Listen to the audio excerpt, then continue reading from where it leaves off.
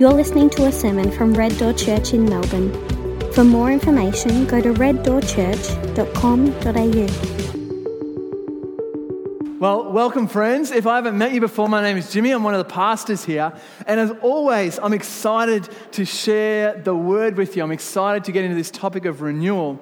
But this time, I'm extra excited. I say it every single time I get up here, I'm excited, but I'm extra excited. The last couple of months, 4, 5, 6 months, I've spent my head has just been in books about revival and thinking about revival and just discussing and trying to wrestle with this topic of renewal. And I feel like God has blessed me. And so I feel like God has tilled the soils of my heart. And so I'm just coming to you excited to share what God has shared with me this morning. If you were here last week, you heard Jono launch us off talking about the history of renewal, how God has acted at times that seem to be at their darkest. In times of great spiritual darkness, God has moved, that He has brought about renewal and revival through a small group of people in both the Old Testament and in history. Through repentance and prayer and fasting, God has done incredible things. And as we look forward, we're going to look at how can we prepare ourselves? How can we position ourselves to be renewed by God? Because there are important questions that we have to ask ourselves. And one of the ones is what Jono said this morning. Why isn't revival here now? That's something that we have to contend with as we come to this topic. Why isn't revival in our midst? Why aren't thousands of people coming to faith in Melbourne right now? And there's an element that, revival is of the Lord. So even if we're excited and we're praying, we're fasting, we don't control the outcome. This is not a tap that we turn on and go, well, I prayed and I fasted. Come to faith, people. Come on. What's going on? That's not how it works. Revival is of the Lord. But I think as we look at history, as we look at the Bible, we'll see patterns that aren't taking place in our churches across Melbourne. There are blockages that are hiding the presence of the Lord from our midst, and that's what I want to get into this morning. So let me pray for us before we get in. God, I pray that you would speak powerfully through your word to us this morning. Let me be your messenger, but let our eyes be focused solely on you. God, I pray you do a mighty work in us this morning, that we would say, God, I want you and nothing else. Let everything else fade away, but let me have you. We pray this in Jesus' name. And all of God's people said in one big loud voice, Amen. All right, well, we have this story about Isaac in Genesis, and you might have been reading along and going, well, I don't really quite understand what this has to do with renewal or revival. It seems like a fairly stock standard Old Testament story. Someone's got kicked out, they have to find a new place to live. But I think there are profound parallels between the story of Isaac and the situations that we face ourselves in. The context is that Abraham, the great father of the faith, Isaac's father, has died in Genesis 25, the last chapter before this one. And Isaac has settled in the land of the Philistines. He settled in Gerar with Abimelech. And God has blessed him, and he's grown his flock, his money and wealth and riches has increased.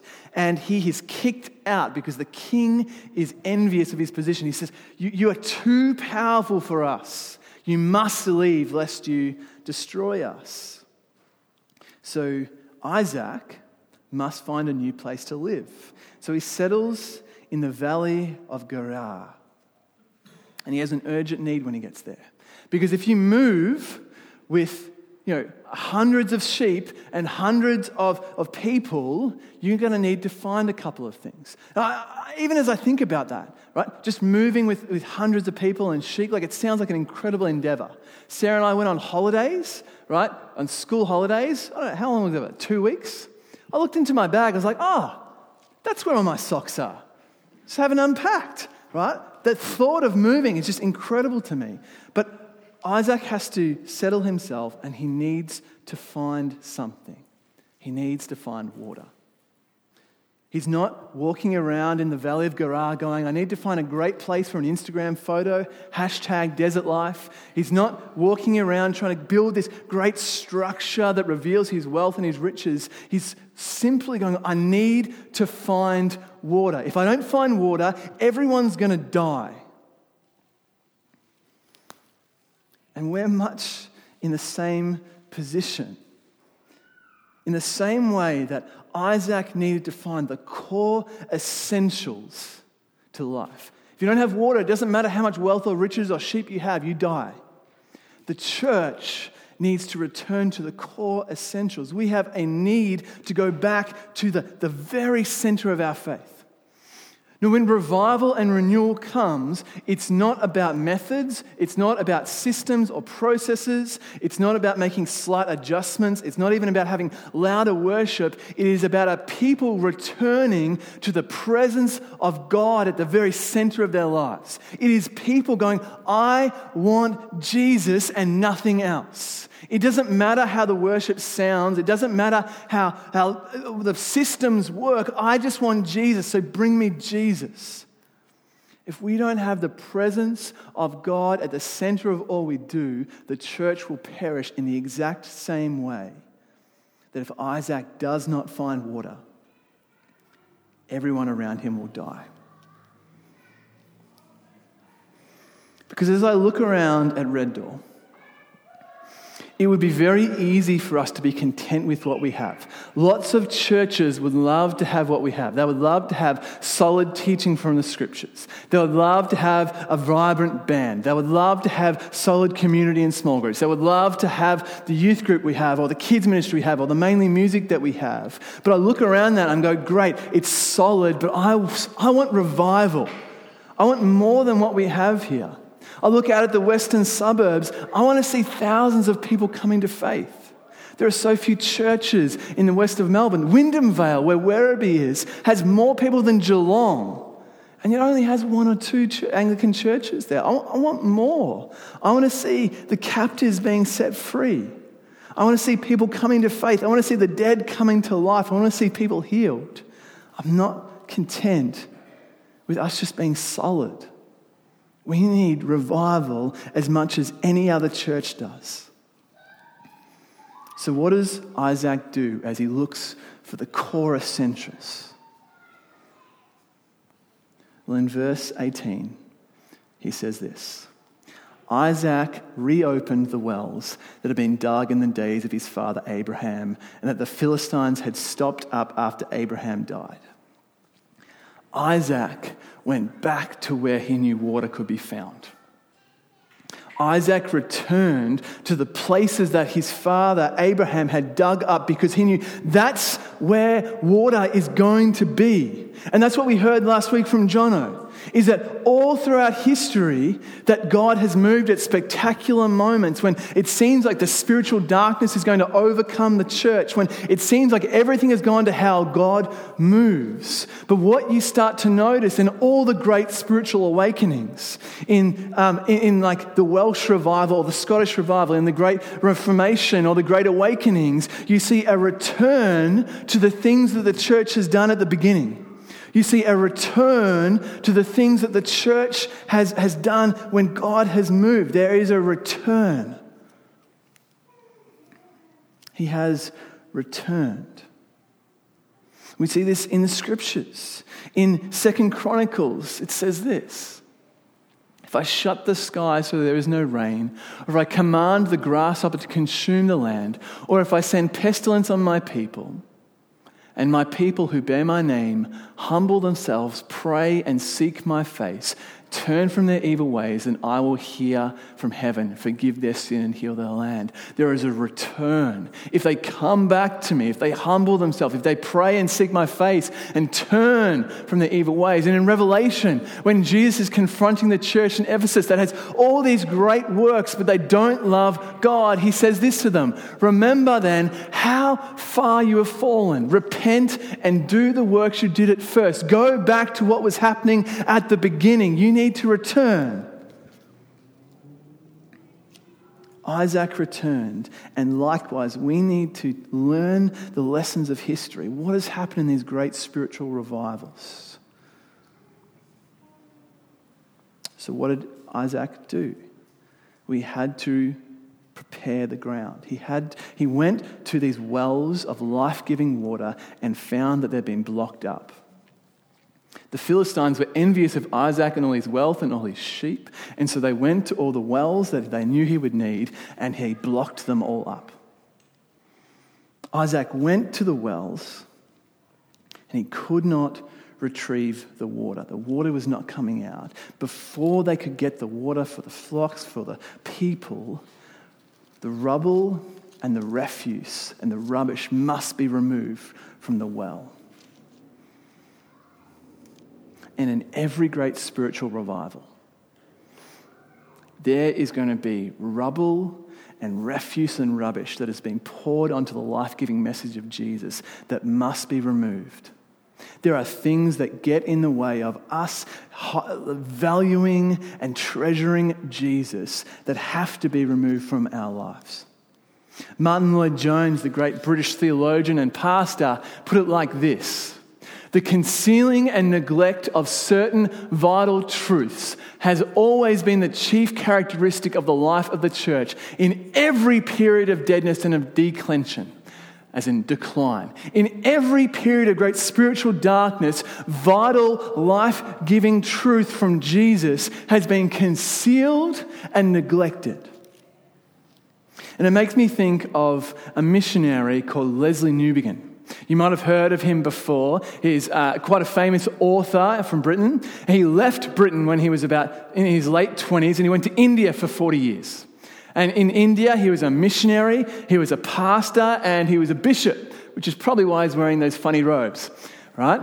So he did a lot of incredible things. But when he was around 70 years old, after 40 years plowing the ground, preaching the gospel, building the church, encouraging the saints in India, he returned to England and was shocked. Because what he found was that England was in a far more perilous state of spiritual deadness than India was. He was flummoxed. The same churches that had sent him as a missionary now needed him to return as a missionary. He writes this in the book Unfinished Agenda: ministry in England is much harder than anything I met in India. There is a cold contempt for the gospel, which is hard to face in opposition. England is a pagan society, and the development of a truly missionary encounter with this very tough form of paganism is the greatest intellectual and practical task facing the church. He shares stories of just door knocking and trying to meet people and being thrown out of houses from the English for being received by all the migrants. Something had changed. And that's the question we need to ask ourselves. What had changed in 40 years in England to go from a missionary sending force, a missionary supporting force, to being this spiritually dead place only 40 years later? And what it seems like has happened is that an alternate vision, a secular vision for life, had replaced a Christian vision for life at the heart of England. So much so that even those in the church started agreeing with their unbelieving neighbours that religion was private, that it wasn't that powerful, and that it could be kept just for us. It doesn't need to be shared. Something had been replaced. This is the world that we live in now. We live in a world of disbelief and deconstruction, where even believing is seen as silly. Having a faith is seen as ridiculous. I talk to my friends about the things that I believe about, core central truths like the resurrection from the dead or the divinity of Jesus, or our culture is very attuned to traditional sexual ethics. I talk to my friends and they think it's ridiculous that I believe it. It doesn't make sense for them at all. Our world has replaced a Christian vision.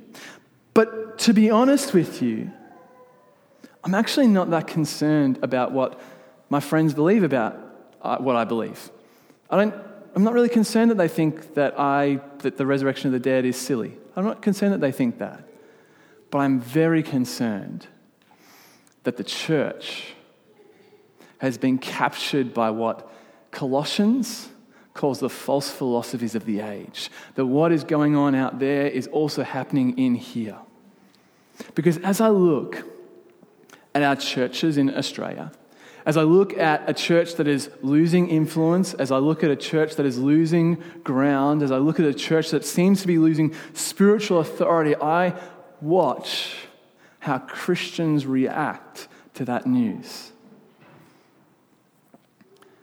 And what do I see but division, anger, disunity, frustration, anxiety? I watch increasingly us getting addicted to the digital nervous system and spending all of our time on social media. I watch withdrawal. And I think to myself, where's the prayer?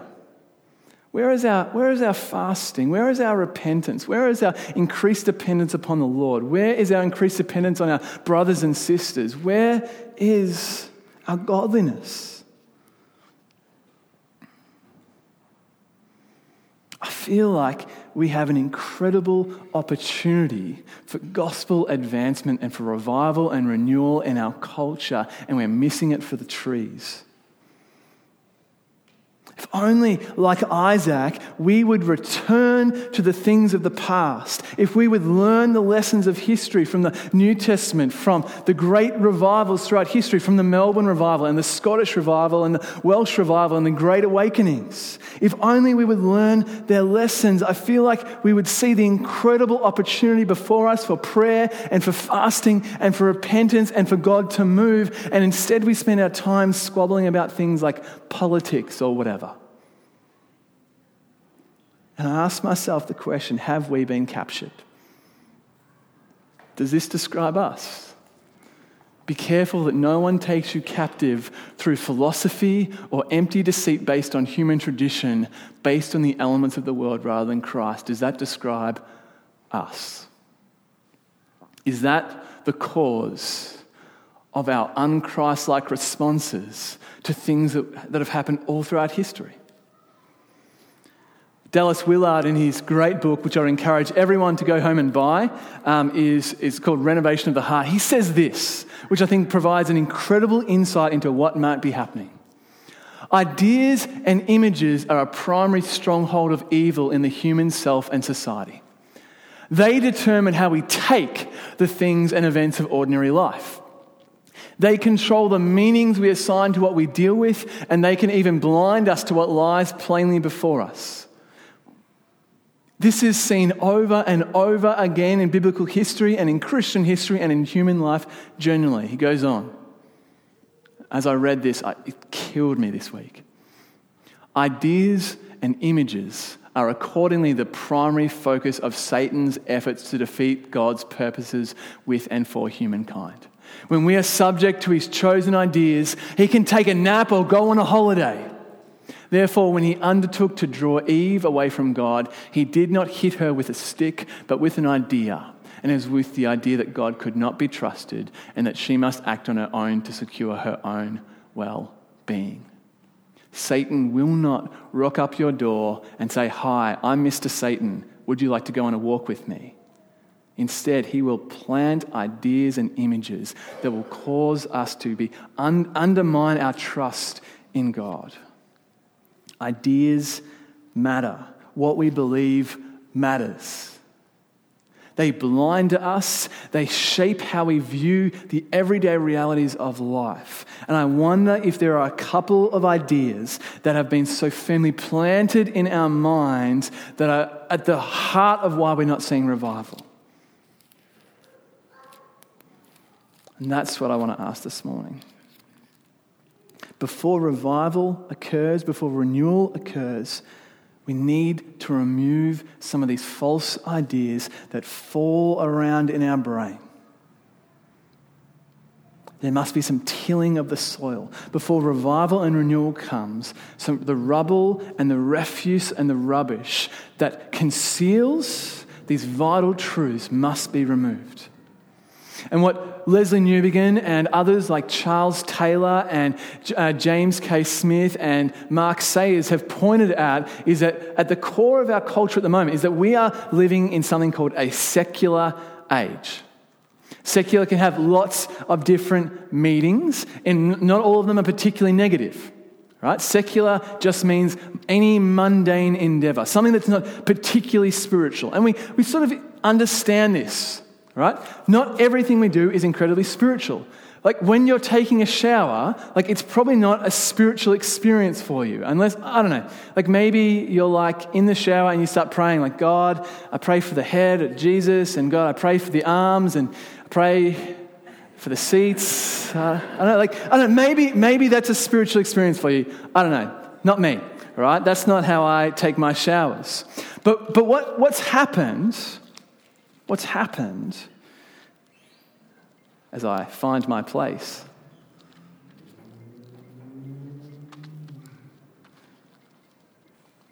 I think my thing has fallen out. No, it's not. It just was hiding. What has happened is that in the Enlightenment, a lot of this idea that there are mundane endeavors that are spiritually it's just not spiritual gets advanced very quickly. People like Edward Gibbons, who's a thinker of the Enlightenment, put forward this idea that there was a pristine society that existed before Christian culture, before Christianity. That's what we need to return to. In the same way that we look at the early church as this example of what life and health and living looks like, Enlightenment thinkers, secular thinkers start going, there existed a time before Christianity was around, that was what we need to return to. So this starts being pushed forward and pushed forward and pushed forward until Christianity actually becomes the heresy that causes the decline of the world around us. Christianity is the virus that needs to be removed from our system for us to return to health and flourishing. N.T. Wright puts it like this in his book Spiritual and Religious. Within much Enlightenment thought, God is a nuisance. He keeps on interfering, and people who are presuming to speak for God are simply clinging to power for themselves, power which they are using to feather their own nests. So God is initially kicked upstairs and allowed a place, if at all, as an absentee landlord. He may have made the world and may still take a passing interest in it, but he doesn't do much about it, and we have to get on and fend for ourselves as best we can. But once you make God an absentee landlord, you are halfway to making him an absentee. The atheism of Marx and Freud, of Voltaire and John Lennon, who asked us in one of his songs to imagine there was no heaven, saying it would be easy if we tried, is a logical end product of the absentee landlord theology. Many in the church went along with this idea quite happily, since it allowed them to get on quietly with a privately or semi-private religion with no outside interference. But a church that has rested content with this idea compromises itself and has only itself to blame if the world around it regards it as more and more irrelevant. There is an idea at the very heart of our culture that is being pushed forward from the Enlightenment that is very simple and yet very powerful. It's this: human flourishing can be achieved without the presence of God. You don't need God in order to have a happy and fulfilling life. Progress can be accomplished without presence. We've got that on the next slide. This idea is everywhere.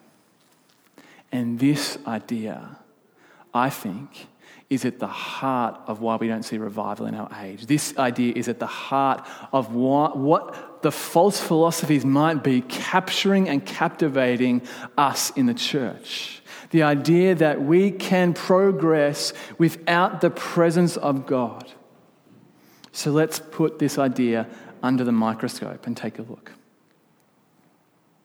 Steven Pinker is an atheist and intellectual who wrote a book called Enlightenment Now, all about how the Enlightenment has fueled the progress of society. And he lists in like endless detail with statistics and stories about all the ways that society is progressing. And to be honest, it's actually incredible. So he writes that when it comes to life expectancy and child mortality and maternal mortality and food availability and poverty and deforestation and war and violence and homicide and racism and sexism and hate crimes and violence towards women and even the price of light, we can statistically show that the world as a whole is getting better. There is verifiable research and statistics that say these are the ways that we are progressing. We are doing better overall. And they point to this as evidence that we don't need God. Look at all the progression that we're having. But the problem is that our culture is increasingly haunted by God. Even in the midst of all of this progress, something is not quite right.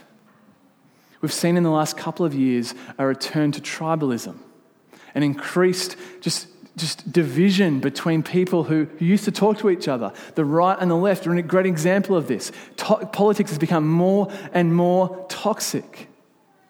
The toxic sort of behaviors of humanity have become incredibly resilient. Right? Hatred, bigotry, violence, selfishness, they seem resilient.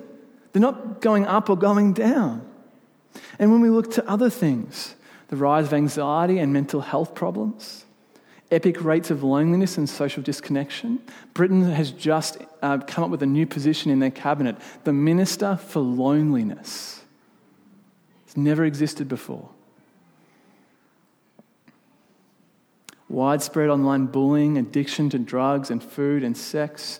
The West has failed to deliver on her promises. Even in the midst of all of this progress, there's something missing. There's something not quite right here. And when the presence of God is removed as the engine of history, as the engine of progress, all these other pretenders to the throne start trying to take her place or his place, right? And so that's what we've seen. Politics, fame, wealth, sex, money, power, education have all tried to take the place of the presence of God at the center of progress. Steven Pinker again comments in his book Enlightenment Now on how politics has become the new religion. Left-wing and right-wing politics have themselves become secular religions, providing people with a community of like-minded brothers and sisters, a catechism of sacred beliefs, a well-populated demonology, and a beatic confidence in the righteousness of their cause. In the absence of the presence of God, politics has become our religion. And in this church, I know in our church that we have a widespread difference of opinions when it comes to politics. We have people from the left, from the right, everyone in between, people who are really excited about politics and people who hope that if we just ignore it long enough, they might go away, right? We have everything in between. But what we all fail to notice is that politics, when it comes down to it, is all about the same thing. Whether you're on the left and you're trying to seek freedom through deconstructing social norms like family and sex and gender and a whole bunch of different stuff, what you really want is progress without presence. If you're on the right and you want expansion of individual freedoms and freedom from the government, you're still about progress without presence. Whether you're on the left or the right or in the center, it's all about progress without the presence of God. The presence of God is not at the center of these systems. And so we ask ourselves, why has politics become harsher in the last couple of years? Why has politics become more divisive in the last couple of years? Why has politics become meaner in the last couple of years? Well, it's actually very simple. If the presence of God isn't at the center of what we do, whatever replaces it becomes our idol. If politics is the new religion, it must uphold everything that God was intended to uphold. It must follow through on all of her promises. And when she doesn't, we despair. Something Jono says all the time, that whatever we idolize, we end up demonizing. And if we idolize politics, in the end, we will demonize her. All this is to say that the secular life script, the secular vision, that progress can be had without the presence of God is very, very fragile. And we see this, even in the midst of progression, there's this haunting sense that things aren't what they're meant to be, that it's not quite right. And I think biblical scripture and history would show it's because there can never be progress without God being at the very center of it. We see this in Colossians, this great chapter about the centrality of Jesus and his power and his worth and his might and his majesty. And it says this in 16 and 17. Everything was created by him, in heaven and on earth, the visible and the invisible, whether thrones or dominions or rulers or authorities, all things have been created through him and for him. And then the next verse, he is before all things, and by him all things hold together. That phrase, all things hold together, comes from a Greek word called synhestikon, which is a verb indicating, it's where we get out the English word system from. Jesus is the system in which all things hold together. And if Jesus isn't at the center of the system falls apart. He is the one that holds everything together. If the presence of God, if Jesus isn't at the center of our life systems, they will fall apart and break because they were never intended to be like that. Jesus must be at the center of everything we do. We get this beautiful picture of this in Psalm chapter 1. I can get this on the screen. How happy is the one who does not walk in the advice of the wicked, or stand in the pathway with sinners, or sit in the company of mockers. Instead, his delight is in the Lord's instruction, and he meditates on it day and night. He is like a tree planted beside flowing streams that bears its fruit in its season, and whose leaf does not wither. Whatever he does prospers. The wicked are not like this. Instead, they are like chaff that the wind blows away. Therefore, the wicked will not stand up in the judgment, nor sinners in the assembly of the righteous. For the Lord watches over the way of the righteous, but the way of the wicked leads to ruin. Can we just go back one slide? This is a picture of a person who has the presence of God at the very center of their life. They are like a tree planted beside flowing streams that bears its fruit in its season, whose leaf does not wither. What we see is that when the presence of God is at the center of the system, healing comes. Health comes into the system. You notice that it's a tree planted by a river. It doesn't depend upon the vague notion. Like it doesn't have to wait for the rain to come, the clouds to come. It's by the river. It's constantly fed. God's presence is feeding the tree. It's unwavering, constant, consistent. You can trust him. The system works.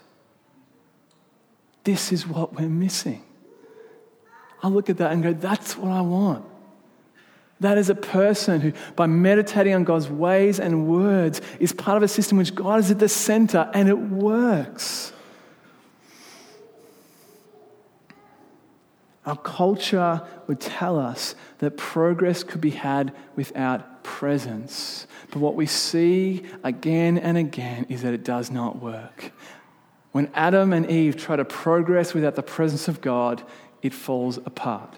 When Abraham tries to progress forward without the presence of God, it falls apart. When David tries to progress forward without the presence of God, it falls apart. When Israel tries to move forward without the presence of God, it falls apart. When the New Testament churches try to move forward without the presence of God, they fall apart. And when we try to move forward without the presence of God, it will fall apart. It is Jesus at the center, or everything fails.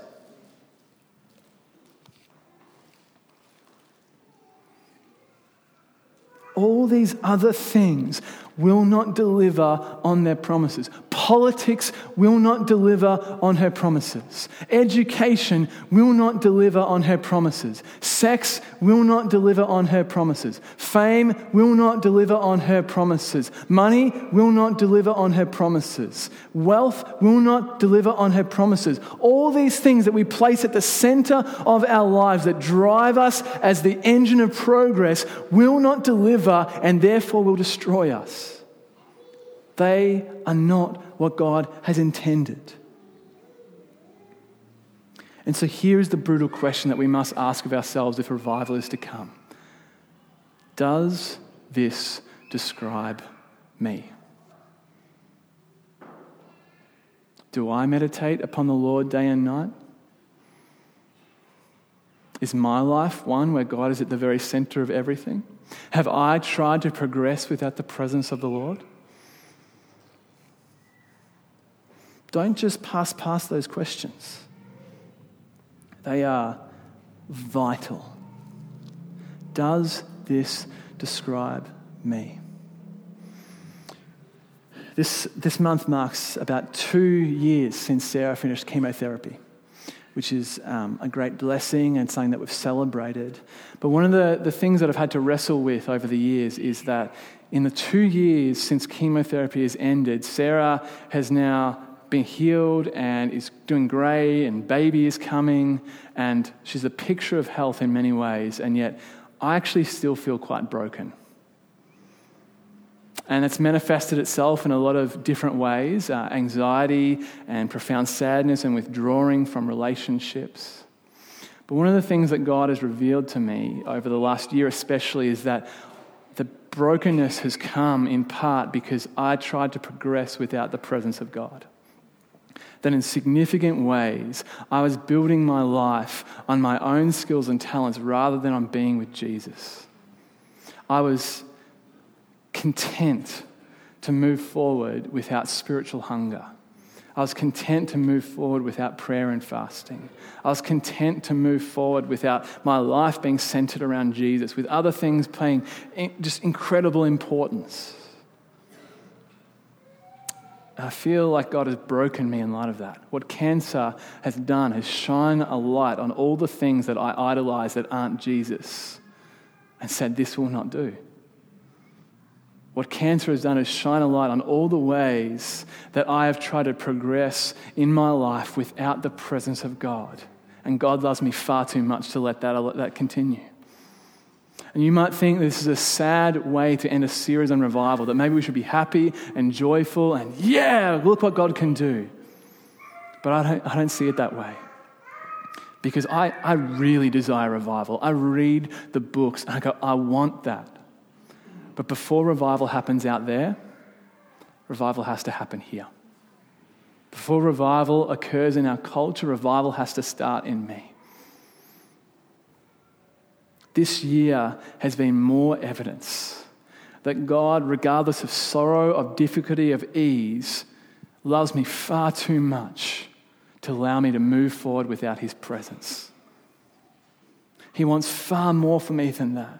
He wants far more than failing systems. He wants far more than toxic politics. He wants far more than what the world promises. He wants us for himself, and he wants himself for us.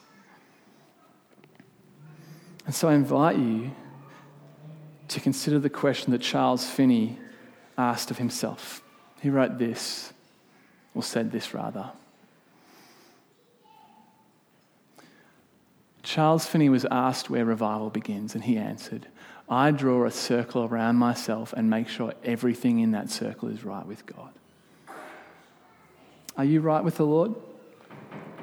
Do you feel like false philosophies have captured your heart? Have you tried to progress forward without the presence of God? Is there other things at the center of your life that need to be replaced by God for revival to occur there?